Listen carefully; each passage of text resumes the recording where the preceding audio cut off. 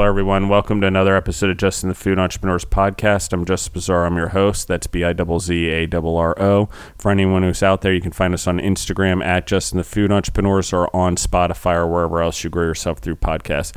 With that being said, I have with us back Dennis Alizé from Chicken and Waffles from Kansas City, Missouri. How are you doing today?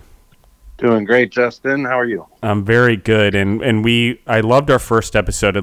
There's a lot of things that blew my mind, and I think we're going to follow up on it a little bit and get into some more of the details. And I have some questions from the audience that I want to fill some gaps in on. Sure. Let's just dive right into it. The first one is when you first started the restaurant, was it always your intent to put chicken in the waffle cone, or was that something that evolved over time? So originally the intent was to completely have the chicken in the waffle cone, and that's where the name originated from. What ended up happening was our restaurant was surrounded by bars and nightclubs, and so you get a drunk crowd that comes in late at night. And what we learned pretty quickly is when you hand a drunk person a waffle cone filled with chicken, it ends up on the floor pretty quickly, and it becomes a really sticky situation. And so we started brainstorming ideas, and we introduced the bubble waffle at that point, where we would lay it in a plate and put the chicken on top of the bubble waffle. And so now we give the customers the option to get one or the other. It's very cool, actually. And what are the types of chicken that you're putting into the waffle cone? I mean, is it like your buffalo chicken? I mean, or is it you're doing different things with it? I mean, I think the question also that I'm just reading out of it is it's a sweet cone, but it's what kind of sauce is on the chicken? Yeah, so all of our so we have 8 signature flavors of chicken and waffle, and those you get your classic, which has the maple syrup. We also have Canadian buffalo, which is another signature sauce of ours, which is a medium heat buffalo sauce. It's infused with maple syrup, so it's got a vinegary, spicy kick, but then the sweetness kind of sneaks up on you. We have a KC barbecue sauce, which is just your classic, little bit of a spicy but sweet barbecue sauce style. We have an Asian chili, which is similar to like a my ploy sweet chili sauce. We have a tikka masala, which is fun. That's your traditional tikka masala sauce that you would normally eat with white rice. We toss the chicken in that. We also have a chicken parm, which is a spin on the classic Italian American dish, with just the breaded chicken cutlets with the marinara and melted Parmesan and mozzarella, and we put that on top of the chicken in the waffle. The list goes on, and that was the cool thing about our concept is, since it's never been done before, everything's on the table. We kind of do whatever we want, whatever we think tastes good. We'll definitely put out there.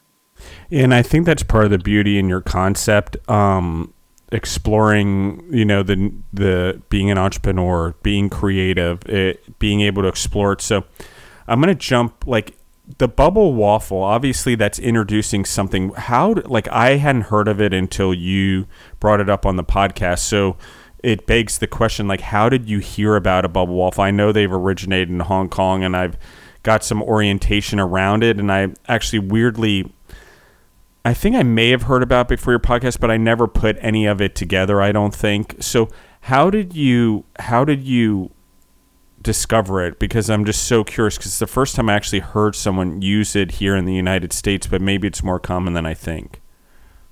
Well, I don't have a great story. Like all cool things, I found it on the internet. But you would see, when I would be searching online, I would see a lot of the bubble waffles that would pop up specifically for ice cream restaurants, and so it would always be this nice looking bubble waffle with ice cream cones and different toppings, whether it be Nutella or bananas or strawberries. And I always liked the way those waffles looked. I never actually had the chance of trying one. And then there was actually an ice cream place that opened up in Kansas City, and went there and tried it with their desserts. And I always like the way it just kind of easy to eat. It breaks apart. You don't need really a fork and a knife. You could literally just break a piece off and then it kind of melts in your mouth. So I always remembered that. And so when this kind of concept started happening, it wasn't even a discussion. We weren't ever planning on using traditional Belgian style waffles. We just knew when the whole cone thing started happening, where people knocking it over and it falling all over the floor, we knew that we were just going to do bubble waffles after that. I like this a lot because there's a pivot here, but there's also staying away from the traditional Belgian style waffle, because I do think there's other types. I've seen some others, like I said, not the bubble, and other than the Belgian. The Belgians happen to be the shape and just the way the dough is. You can vary the dough and stuff like that, just like pizza, just like anything else. So there's that. So let's take a step further. The next question I have is, like, once you decide that this is the concept that you're going with, you come up with a name. Like, how do you go about educating your clients and customers on what you're doing? Because it is a new product, and it is something that, in this case, like, most people are unfamiliar with. Like, even with the chicken and the waffle cone there's a lot of shock value there. So I guess the question is, how much education of your clients, customers, were you needing to do? So the first thing is, because we insist on being different, I never wanted to be compared to another chicken shop or another chicken and waffle restaurant. I wanted to be something unique and different. And that's, I think, where one of the reasons we ended up with bubble waffles. But the problem with being different is not a lot of people are familiar with it. So when you have a name like Chicken and Waffle, you automatically, the majority of people's brain is programmed to whatever traditional chicken and waffles would look like, taste like, and be presented like. And when they walk in, they get a totally different experience. But actually bringing people in to even try it is, I think, step one. And so the first thing was the name. Chicken and Waffle is very self-explanatory. That's what we sell. And so I think that name helped us a lot. It also helps, with Google searches, because if somebody's searching for chicken or they're searching for waffle, our name is going to pop up. And so that also helps bring attention to the restaurant.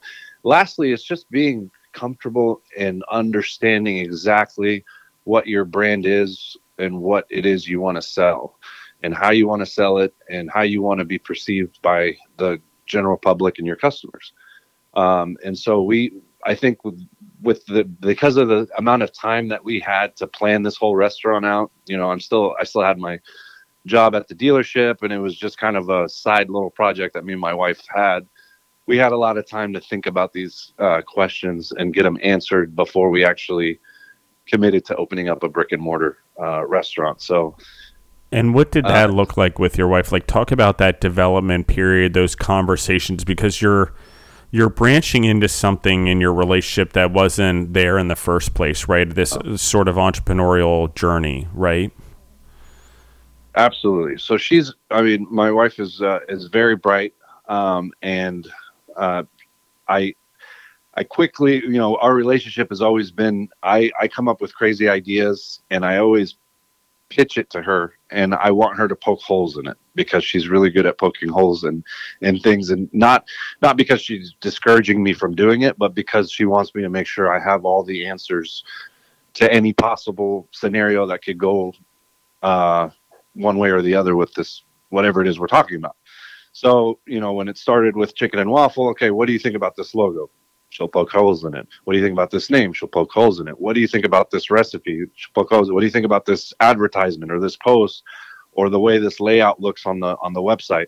And to this day, I think there's not a single decision that I make regarding our business and the growth of our business without throwing the idea and letting her poke holes in it. And I think that's the key to making sure that, and again, nothing's sure, right?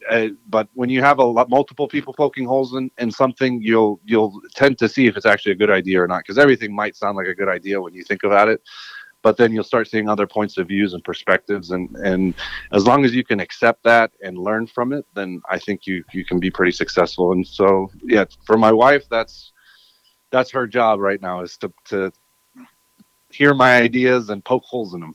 I think it's probably a pretty healthy relationship, and I think when it's done in the way that you said it, and you're willing to hear it, and she's willing to give it, and it's in a safe environment, and it's not, neither party's taking it the wrong way, and there's, with the hope and dreams that there's growth at the other side of it, I think there's a lot there for sure. And I like this because it's why your business is strong. You have a strong support system, your family, the American dream that we talked about, the compounding effect. And then you have a support system in your wife that's literally there as a sounding board. And your ego's not caught up in whether she accepts your opinion or not. Your ego's caught up in the long-term outcome, which is, can we be successful together? And so I totally respect that. Let's talk about the logo. Let's talk about the idea. Like, I know you had it done and stuff, but I like it a lot. I think it's just so well done. Like, how many logos did you go through before you settled on that one? It wasn't different. So I designed that logo, and so it wasn't necessarily different logos where I would start from scratch. It was just evolving, and so it started with one thing, and then it changes to another, and it's every single change was me and my wife were staring at it. No, make this way, maybe add this color, change this around, that's not really legible. And even to this day, like, if you ask me again, when I look at that word, the way waffle is spelt out to make it look like the shape of a waffle in our logo, I look at it and I don't think it's as legible as I would like it to be. The word chicken is there, and Waffly Good Chicken is very legible, but the word waffles, for me, it's hard to make out. My wife thinks she could read it just fine. But I think as a whole, when you look at it, it no longer became about the word and more about the look of it. And it looks like a waffle, and it has a chicken on it. And kind of like when you see McDonald's M arches, you already from those golden arches that it is a McDonald's. You don't need to actually read the word. And so obviously that's a very big and aspirational goal, but that would be the goal, right? Is they see this waffle and they recognize it to be chicken waffle.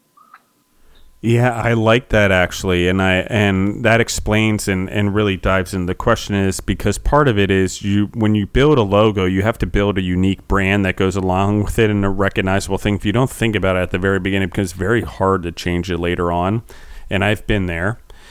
And so the beauty of what you've done, and even though there may be tweaks down the road, is it's so clean the way it is, and I agree, it's established. Like, I know what it is. I can recognize that. I've even asked you for apparel because I'm like, I want to rock it here in Nashville because I think it's just awesome. And I think the way you design the apparel is great too. So let's talk about like culture, spirit in the business. How do you get the team members that work for you, with you, to embrace this same type of culture and environment you're trying to talk to, the open-mindedness, the creativity, the non-traditional food, especially in a town that's so traditional and blue collar? So when it comes to my employees, I treat them as my equals, in the sense that I want everybody to have a sense of ownership in this restaurant. That doesn't mean I'm going to hire everyone that applies. So we're very particular about who we bring on. But today is a perfect example. This morning I came in, and for the last week, there's something bugging me that I want to come up with a new sauce, a new type of dipping sauce that's going to be exclusive for us. That, just like when you'd order cane sauce, you're going to order our sauce, right? And so I've been tweaking these recipes for the last week, and this morning is a great example. I make it, and I line up all the staff, and I want them to poke holes in it. So I had them, each try out the sauce. What do you think? What are your thoughts? What do you think? What should I do? What should I add? And I take all their feedbacks, because it's all very important to me. And I ask them, would you ask for this? Would you buy this? Would you pay for this? Would you, and I don't think a lot of businesses do that. I don't think a lot of owners will go to somebody who's a cashier and genuinely ask for their opinion and put it to work. And we do that a lot because they're our eyes and ears. They're the foot soldiers on the ground, and they hear and see and interact with these customers. And so a lot more than I do. And so their opinion matters to me. And I think that helps our culture in the sense that when they see that their opinions are being listened to and implemented, they that sense of ownership actually kicks in for them. And I see it and I appreciate it, and it gets rewarded. And define ownership for me. When you say that they're taking ownership, will you define it for me? Sure. I just want to give the audience a grounding or for an anchoring. I learned this trick from my dad because he's done it to me. And every now and then when I walk into a restaurant, like my restaurant, whether it be this one or even the franchise location that we have, I'll drop a quarter on the ground somewhere in the corner of the restaurant. Or sometimes I'll take a piece of paper and I'll crumble it up and I'll throw it right in the lobby. And I will go and I'll watch these cameras, or I'll go check to see when this thing's going to get picked up and by who. And usually when stuff like that happens, it's not that they're not cleaning. It's not that they're not noticing. It's just, they're busy. But that ownership mentality, as an owner, when I walk into, whether it's the bathroom and I see water spots on the sink or I see something on the floor, I pick it up. And I don't expect all my employees to do that, but I do get a lot of employees that will do that, and they'll pick it up and throw it in the trash. And it might not be a big deal. It might be just a piece of, receipt paper or a wrapper for a straw. But the fact that they do that, that lets me know that they have a sense of ownership in this place, that they care about its appearance. I agree with you 100%. And here's the interesting thing about this thing is, and I'm going to just raise the level of thinking on this, what you're doing. I'm going to, because you're breaking it down into the microscope, and I'm going to pull it out into a telescope. And that's this. The thing about this theory is when we're looking at this and we're trying to see whether someone takes ownership and treats it as their own and picks up things, and people miss it and people do get busy. That's true. But generally, if a person walks by it twice, sometimes it takes 2 times to register it, but a person that really cares about the business and takes ownership will pick it up. And especially if it's modeled and appreciated and championed, it happens.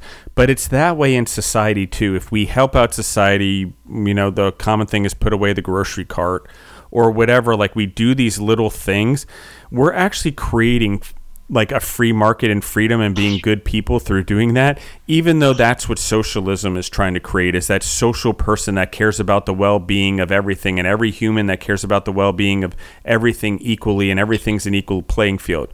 Well, while that's true, if you actually take the financial piece out of equalization and make it about opportunity and economics and the benefit of the whole, then we're solving the problem the same way, and everyone cares about society and the businesses and their families respectively in the same way, where they're willing to pick up the piece of trash or the quarter that's in the side of the room. And so I think that's just important to anchor in what you said, that what you're talking about is something that's not only true in our businesses, but it's true in society and as a global world, that we should all want to clean up the world around us. So I just wanted to anchor that, Dennis. I think it's a great lesson that you're teaching your team members. Yeah, and you're absolutely right. I mean, good people, there's good people out in the world, and I think everyone has good in them. And some people just do a better job of showing it than others on a regular basis. And some people are genuine about it. Some people are doing it to reap rewards or attention or whatever it is. But in any case, the whole cleanliness thing is just one part of it, right? There's some things that just come natural to good people. And that would be, an example would be if you see an old lady leaving the grocery store holding her, carrying her groceries, you don't know this person, complete stranger, but you're going to go and you're going to offer to help her carry her grocery store car, right? And that's something a good person would do. They'll stop whatever they're doing, take time out of their day to help this old lady, because whatever it is they were doing will still be there when they're done helping this lady. And I see those types of scenarios at my restaurant sometimes. When you see the old lady or the person in a wheelchair or the lady with kids that are screaming, and you could just hand this kid like, a little scoop of ice cream and make them happy and make their day, and their parents will get happy. And it's just good to see. And I see that my employees always take that initiative, and I love that about them. And I continue to encourage it. And so with your franchises and as you've grown, how do you take this? I mean, you're going into other places, you're trying to replicate what you're talking about. Like, how have you been able to spread yourself, I guess would be the word. How are you able to concentrate on more than one location at a time? Because I think a lot of people have trouble making that first step once they have a successful initial location. Yeah,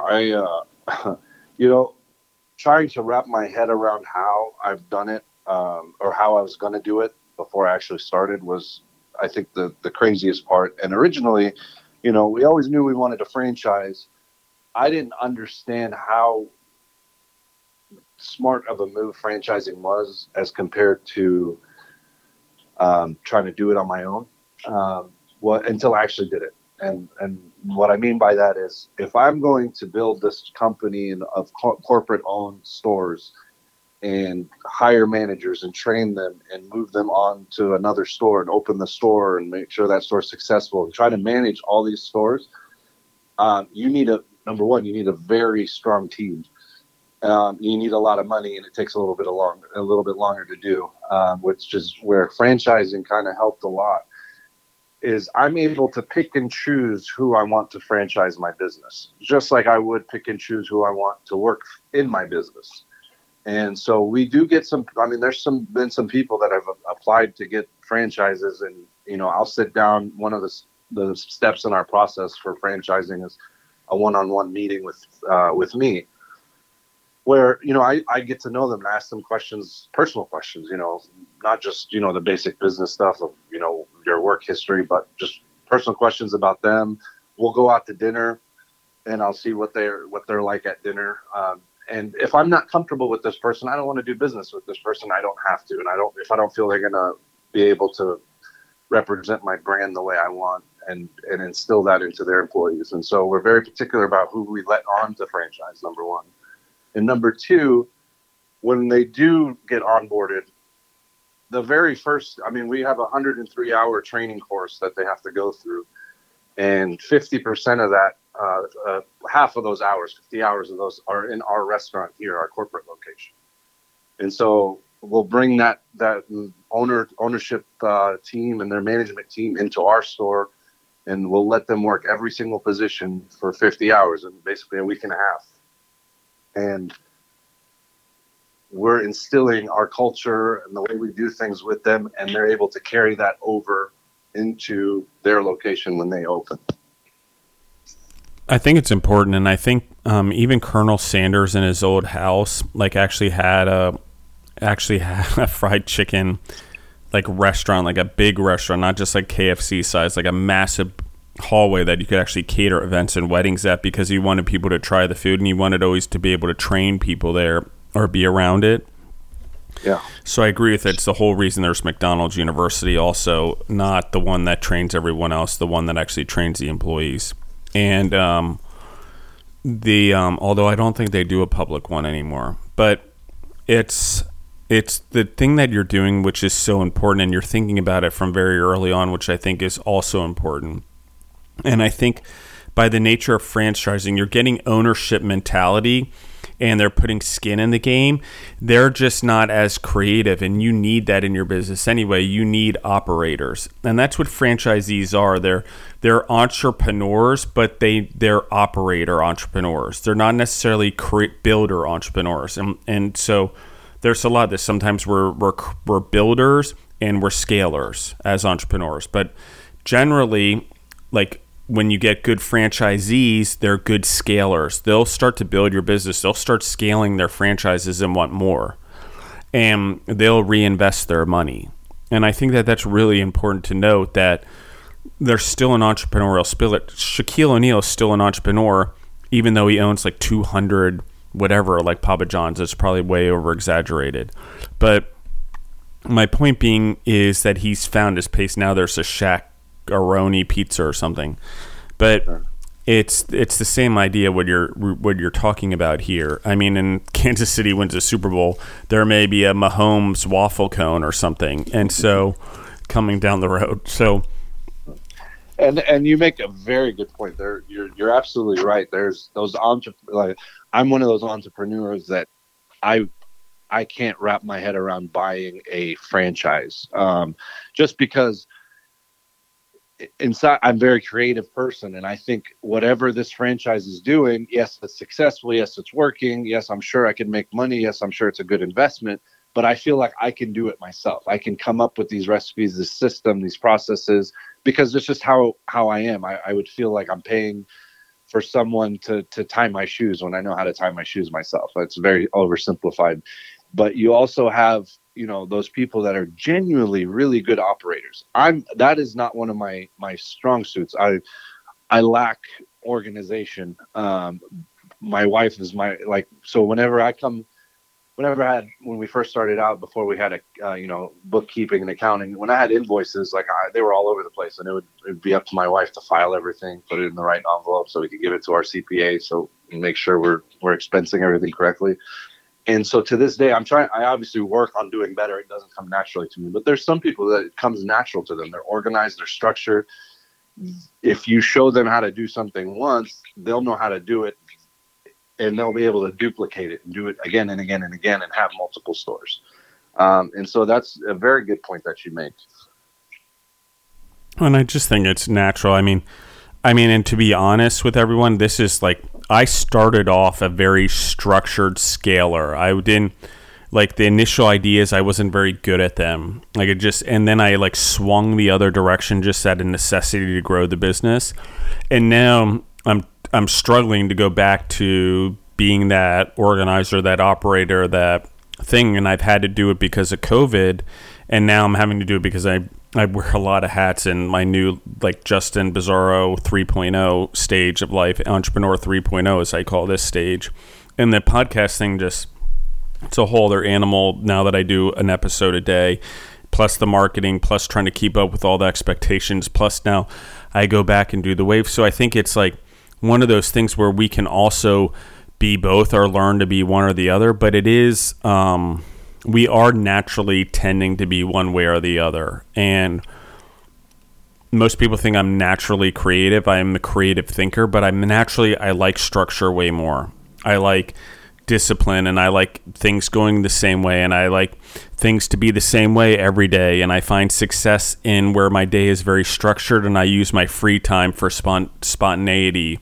But everything's already done if I'm doing that, and if I want to start a new business, it's done in my free time, not during my work time. And so it's like that. But I will say, as I've gotten more creative and as I think more creatively, it really puts in perspective the creativeness that has to take place in order to build a business before it's scalable. And I think that's what you've done, Dennis, is you've built something, and you, by talking to your wife all that time, by sitting in your business, you built something that then was scalable for everyone. And I think that that's really cool. So how did colors, apparel, the choosing of the layout of your restaurants, how much detail did you guys get into when you were doing that? I mean, how much detail according to the coloration and the color of the seating and the tables in your initial store that you're training everyone in did you do before you actually open? Or have you changed things also? Do you change things when you don't feel they work well? It's always a work in progress, and I think it'll continue to always be a work in progress, whether it be the equipment we use, the technology we use, or the aesthetics. I mean, fashion trends change, the architecture trends change, and so we always wanted this place to look like a hip, modern place, and so we wanted to incorporate the color black because we think it's sleek and modern, and we wanted to incorporate natural wood because that was kind of the trend where you see exposed wood ceilings with black and LED lighting. And so we knew we wanted to do that. We wanted to give it a feel with, indoor outdoor space. And, we're kind of locked in between two buildings. We're in the middle of a bigger building. So we don't really have, windows on either side of the restaurant. But in the front, we had good frontage. And so we ended up ripping out the entire front end and installing a black garage door with glass windows in it. And so in the spring and summertime, you could pop that garage open and you could kind of give it this indoor outdoor vibe, which we liked a lot. As far as the color scheme and everything, I mean, it all started with that logo. We did a bunch of different variations of colors with the logo, but we always knew that the logo was going to be the centerpiece of this restaurant. And we try to put our logo on everything in the restaurant, from the napkin dispensers to the bottles, to the TV screens and the menu, just everywhere we can. And so we wanted to carry that color theme where it would match into the restaurant, and it does. As far as the tables and chairs, our first batch was from Amazon, and we bought these. I mean, we're on a budget, so we bought these aluminum bistro chairs, I think is what they're called, and they're it's like 4 of them for $100. They're good chairs for about 6 months, but when you get busy and heavy usage, they'll start to bend, and the legs will start to fall apart. And so we needed to get new chairs, so we ended up getting the same chairs again from Amazon. The third time around, at this point, business is good, and I didn't want to keep buying chairs. So we started researching, and we found a company called Industry West, and they make the exact same chair, only this one is a lot better quality, heavier gauge steel, has a warranty on it, and they're a lot more expensive, but I don't have to change chairs ever again. And so those are the kind of things and decisions you have to make. Do you want something that's cheap, looks good, might last you 6 months, or are you at the point where you need something that you don't have to worry about ever again?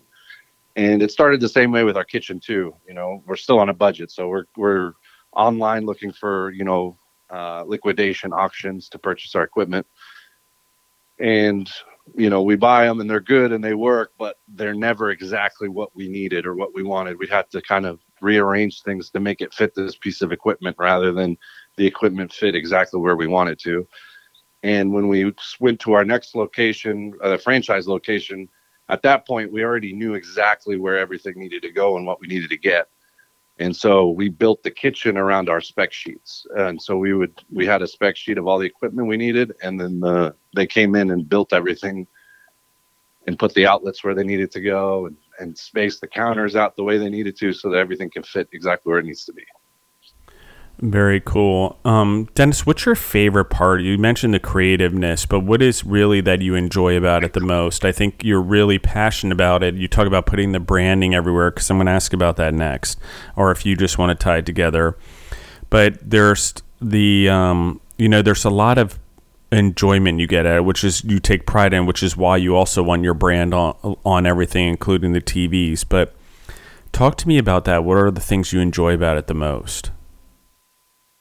Wow, that's a tough question. I listen. I live, breathe, and die chicken and waffles. So it's literally an everyday, 24-hour a day obsession.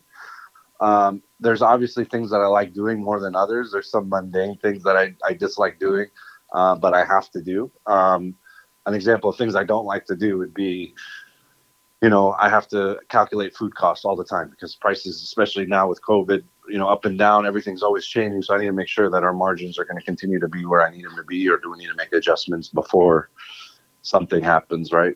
Not get surprised at the end of the month. So you'd be surprised at how many entrepreneurs don't actually know their food costs. Yeah, and I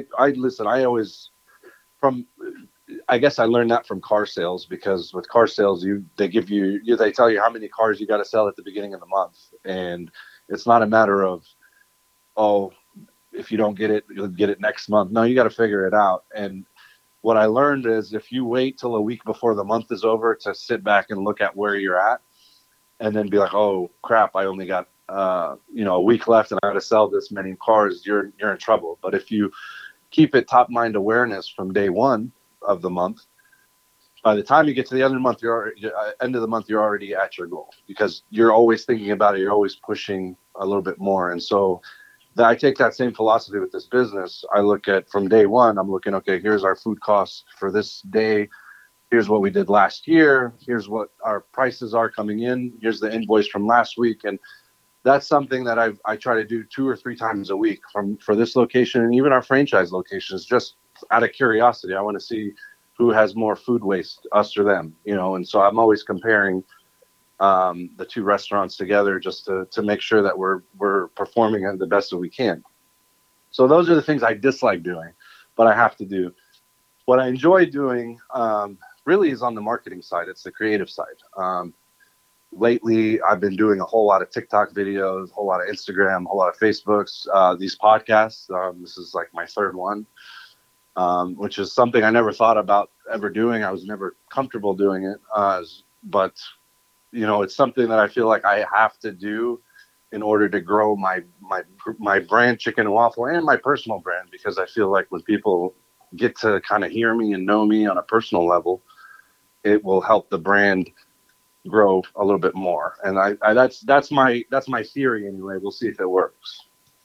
Well, we're in an era where especially in food, whether we realize it or not, that it's so attached to the entrepreneur, and a lot of it's been traditional where it's like some celebrity chef, but it's also characters, okay, like McDonald's and Wendy's, although we know Dave Thomas and we know Colonel Sanders as the entrepreneur that started those companies.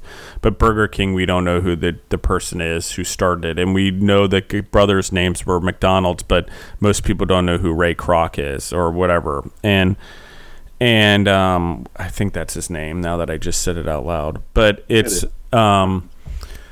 and so like the part of the difference in the era is like with TikTok, with Instagram, and I really struggled with this at the beginning. Like I swear it was probably 15 years of people telling me to be more engaged in social media as a business before I actually was able to cross over. And the only reason I was able to cross over is because I did the podcast first. And I sort of like, okay, well, I've said it. Now the world hears it. I probably said some things I probably shouldn't have said or that I could take back, but let's grow from them. And then I'm like, oh, I can be more open on social media. Even now, I just started doing Reels also, which is like a whole new thing for me because I don't understand how they work. They're much easier than I thought. I will say that. Like, I've overcomplicated the shit out of it based on what I saw online, but that's a whole other point. But I have a tendency to do that as an entrepreneur and in my creativity. And so I like what you're saying, and I think that it's so true that we have to engulf it in, but I also think that our personal brands and like who we are now as entrepreneurs and being able to tell the story ourselves is so much more valuable than have a marketing and advertising company in between us. And even that, like I said, I used to, until 4 years ago, all of the social media and stuff we did in marketing, it was always answered by like a third party or an outsourced system. It never dawned on me that I was ruining the sales of my business by having someone else deal with my customers. And that's something else I find that you guys, you're very engaged. You're doing the work yourself. You're being creative yourself, and you're in the business yourself. So I guess my question is this. You said you live and breathe and die Chicken and Waffles. What is it about it that keeps you so engaged? I'm trying to think of what I want to say here. The potential I see, I guess, is what keeps me engaged. The fact that like I can imagine the potential and then see every time at least for this business, I've noticed the more work, hours, and effort that I put into it, I'm actually seeing the results. They might not be huge results. They might be small wins, and they might be sometimes later down the road, they end up being big wins. But I'm seeing results, and I feel like I still haven't even reached the cusp. Like there's still so much growth and potential in the company that keeps me engaged. It keeps me excited, and it keeps me wanting to push because I want to see how far I can take the thing. And it's like endless possibilities with where this thing can grow once you kind of get the gears going. And this not happen overnight. It might sound like it happens overnight. I might make it sound oversimplified. There was a lot of work that went into this business, and there's luck involved too. I'm not saying that anybody who comes up with their own idea and puts in a lot of work, it's going to work. There's some luck involved for sure, and some making the right decisions versus the wrong ones. But I mean, I get excited. I start thinking about, just now you talking about, marketing company. I'm thinking, okay, I want to hire my own marketing team. How much is that going to cost? Where they can just nonstop follow me around with a camera, and let's get everything on film. Maybe we could do a documentary. I mean, that's the stuff that's popping in my head as you're talking in regards to Chicken and Waffle. And there's just so much more. A distribution center. Yeah. You talk about McDonald's University. Maybe we can do like an actual class type thing where it's continuing education for all the other franchisees once we get open, where they can start sending their managers as they onboard them, and rather than them train them, we'll train them here at no cost, just to make sure that our brand stays. And this is literally just coming up to me in the last 5 minutes, but that's what gets me excited, is there's so much potential for this company, and I can see it. I just have to get there, and so that's what keeps pushing me. Yeah, and the idea is, once you're in a business or you've created a business and you've been able to leverage what you've learned from your parents and been able to leverage it into a restaurant, and then leverage your own skill, and your wife's skill. And I would say her name, but I don't know it. So Sarah. What'd you say? Her name is Sarah. Sarah.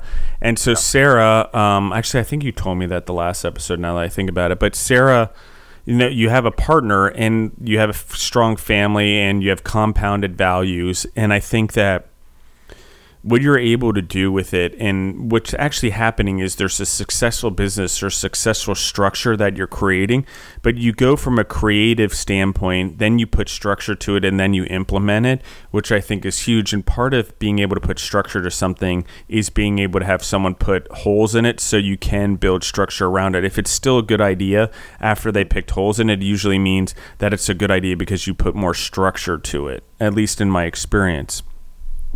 And so I like that you're able to do this. And I think your potential is endless. I think your product is so unique, and I know there's going to be imitators, but again, you're at this point, you're how many years in the game? So let's just say that to the audience, but you're also moving at such a high, hyper functioning rate that would be very hard for someone to do it, or even if someone created a similar concept and put millions of dollars behind it, that's not you. And that's the personal branding we're talking about. And so I think that that's pretty cool as well, Dennis.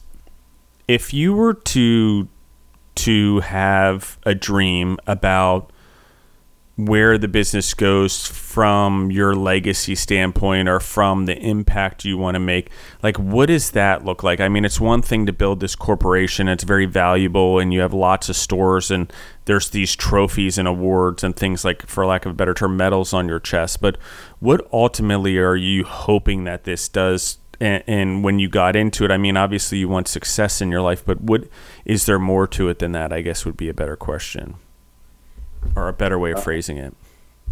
Well, so my son's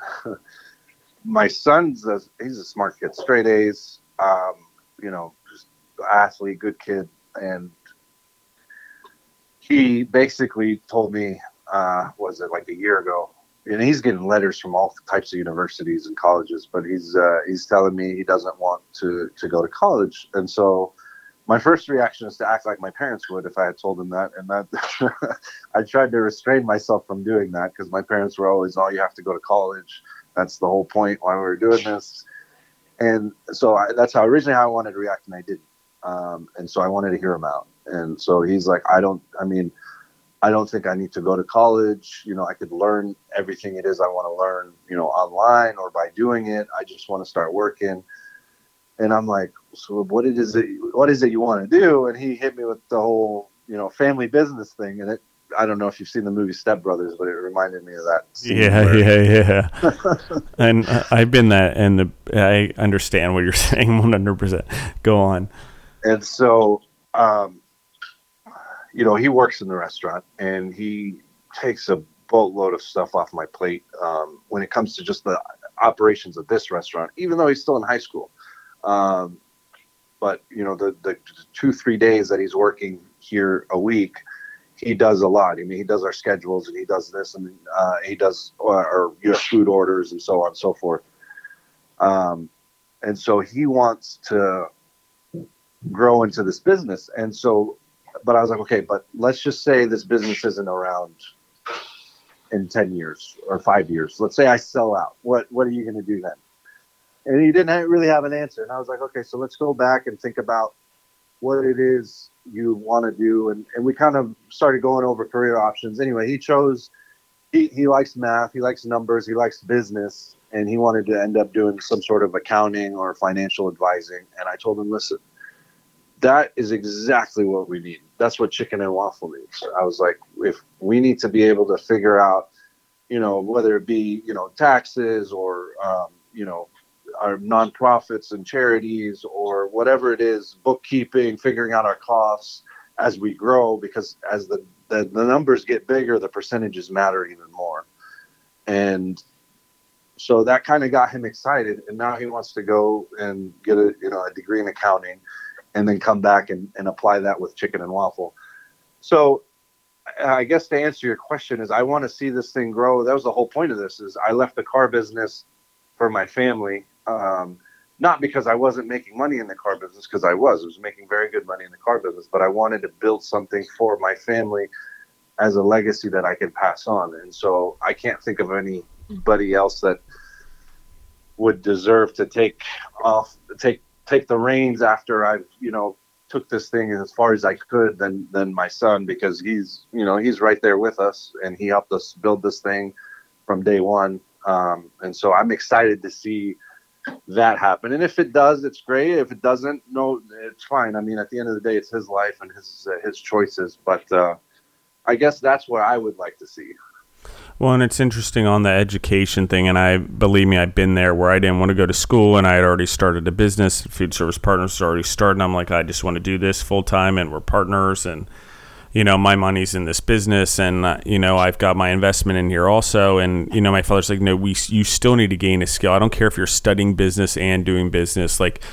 And we had a lot of talk, but one of the things I realized is when it wasn't actually him, but I was like having this discussion with a peer or a coach, a peer and a coach actually during this summer in between thing, and I wasn't sure about school and what I really wanted to do and if I was going to play soccer and I've got this business that I'm really involved in. And one of the things that they said in this weird discussion is, what is the skill that you're going to bring to it?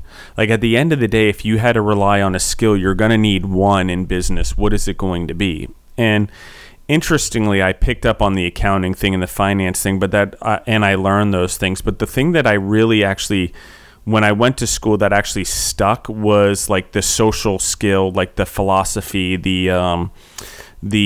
I think they called it organizational behavior, how organizations function as a whole and how hierarchies matter and positions in it. Weirdly, those things stuck with me. And then the leadership classes and stuff like that really stuck. And so I just found little things within school that I did well, and I didn't do very well in undergraduate. I think I graduated with a 2.3, just so everyone's aware. I was trying to play soccer and go to school and be a fraternity and try to run a successful business. Not recommended, but I did have help, thank God. And but after I did get out of school, I realized that I needed to hyper focus on the business in order for it to grow, and we grew 2 locations very quickly after that.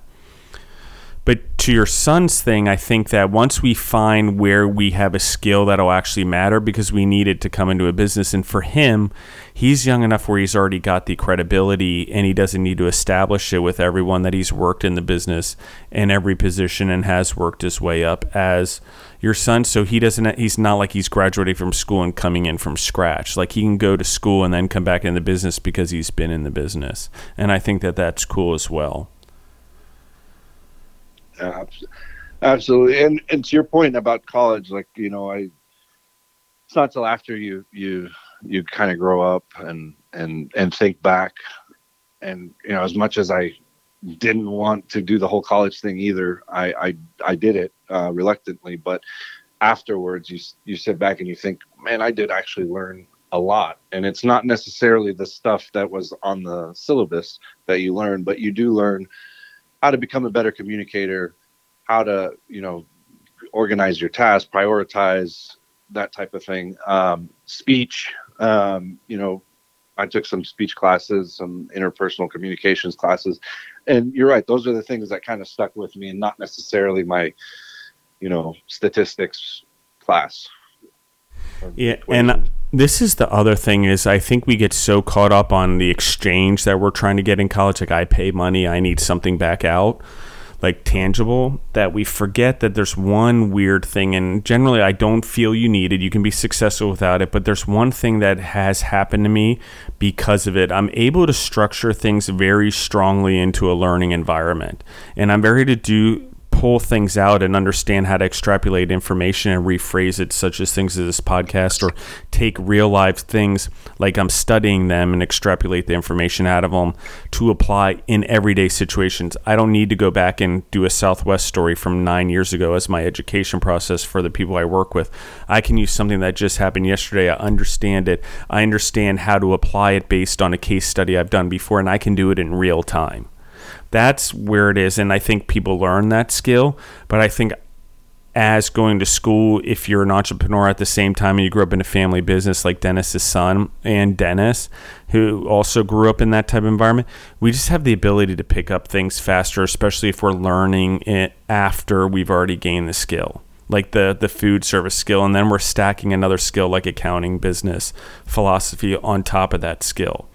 The entrepreneur skill, the business skill, the food service skill, whatever it is, when we stack experience onto it, or education or exposure, it matters. So, Dennis, what do you like? How far do you have dreams that this grows internationally? Do you see Chicken and Waffle all over the world? Do you worry about what that looks like for you in terms of your schedule and your time? I mean, do you worry that this thing might actually become so big you don't know how to manage it at some point? I mean, because how do you rationalize at night how you're going to structure all this as it grows? We talked about the franchises, and there's dreams, but there's also, you're a very reality-based human. So I also know you have one foot on the ground and one head in the cloud. So what does that look like? I mean, if your dream doesn't scare you, then it's not big enough, right? Yeah.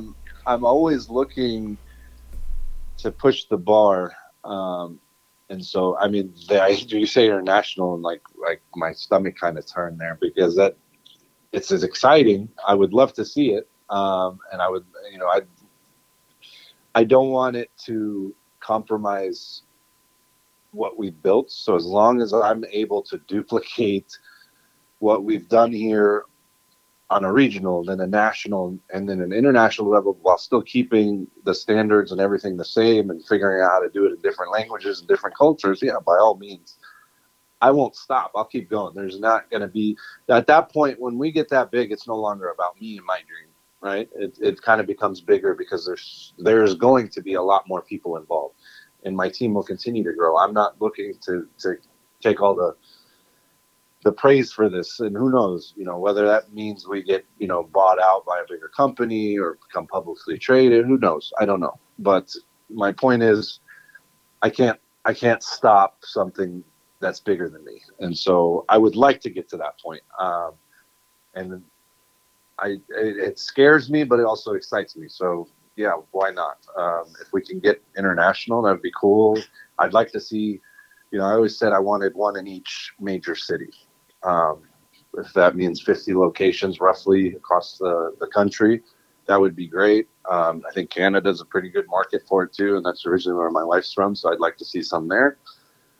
But again, as long as it doesn't turn into something that I didn't originally want in the first place. A lot of times you may have started something, and then all of a sudden it turns into something else, and it's not what you wanted. I don't want that to be the case. So if I can perfect, and again, it's always a learning environment, a learning curve. And so if there's always something that needs to get tweaked, so there's still, when it comes to implementing, our values and our training, those types of things that you actually have to teach someone. It's not a product that I can automate.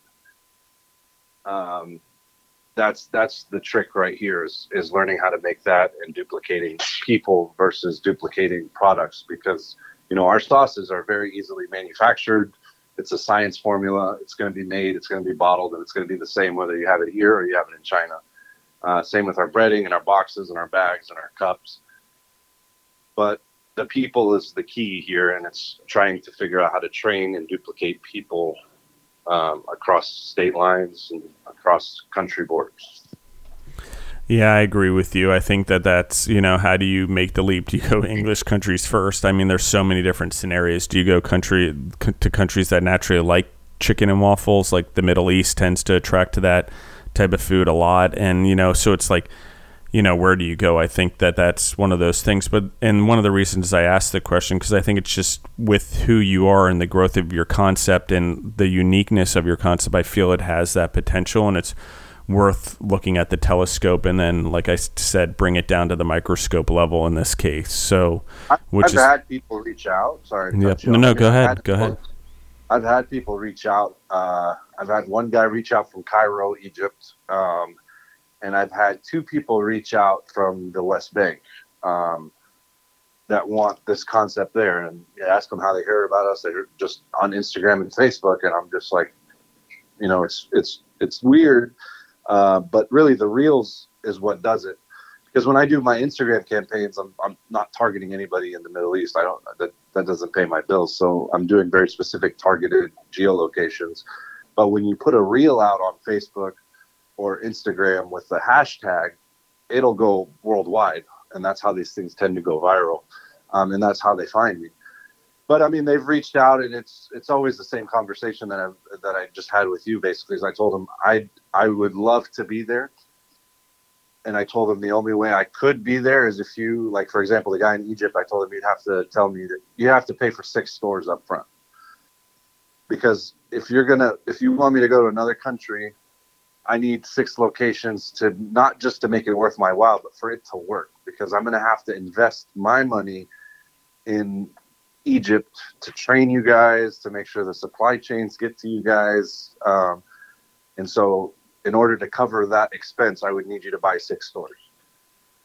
And so that deal kind of fell apart. But that's where I'm at. I think the more we grow, obviously, the more resources we have to be able to kind of spread our wings and expand our reach.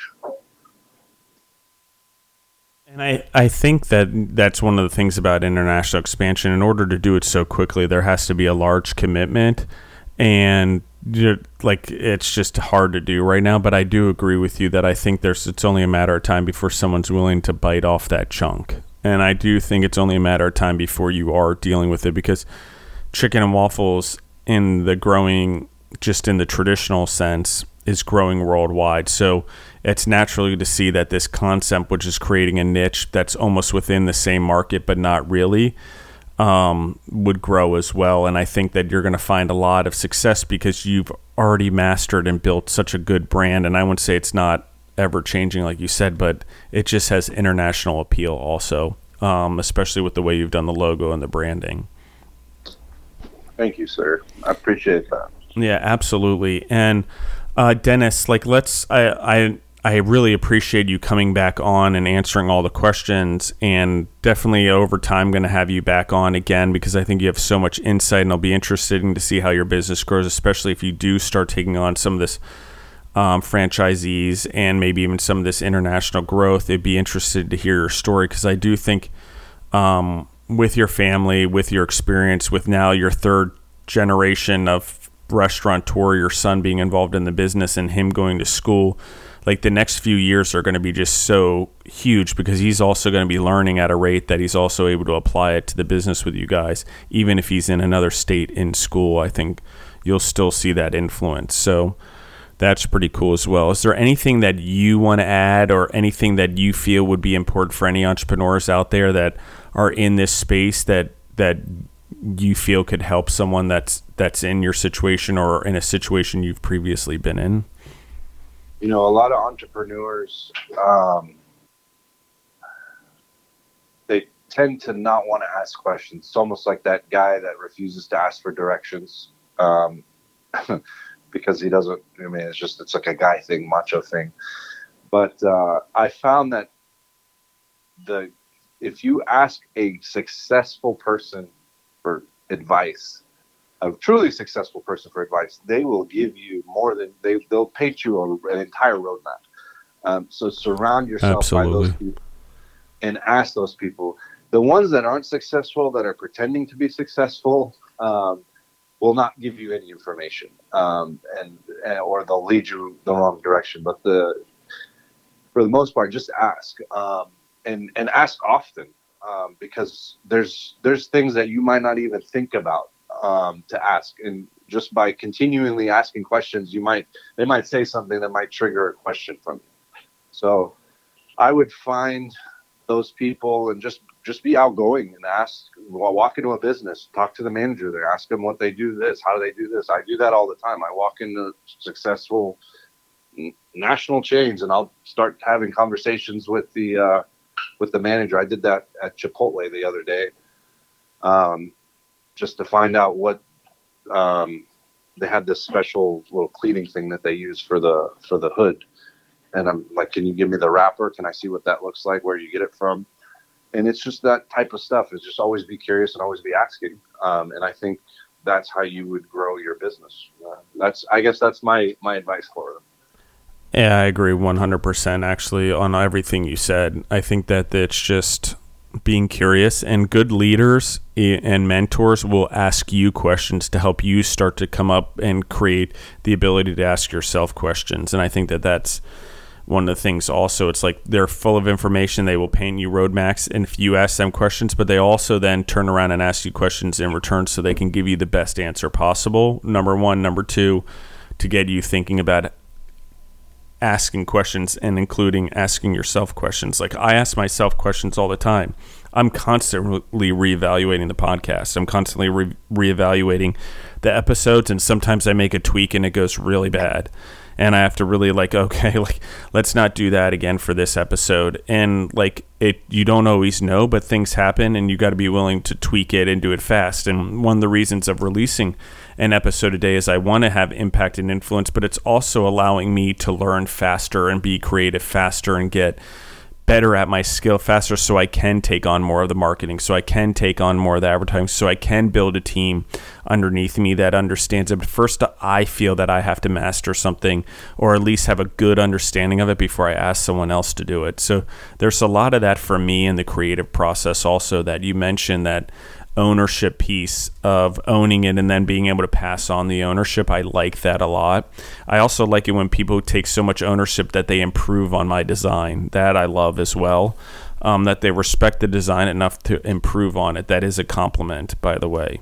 And for the audience, just so everyone knows, like when someone improves upon what you're doing in your business or whatever, this is one of the reasons I don't like being a franchisee, is that when you improve, it's rewarded. And I think that that's important. And I think you're already doing it in your business. So I feel like you're going to be a different type of franchise program. You're much more open to a large menu, and you're much more open to ideas, and yet you're structured in your financial responsibility and using the things that you have to make multiple items off the ingredients you already have, as we discussed in the last episode.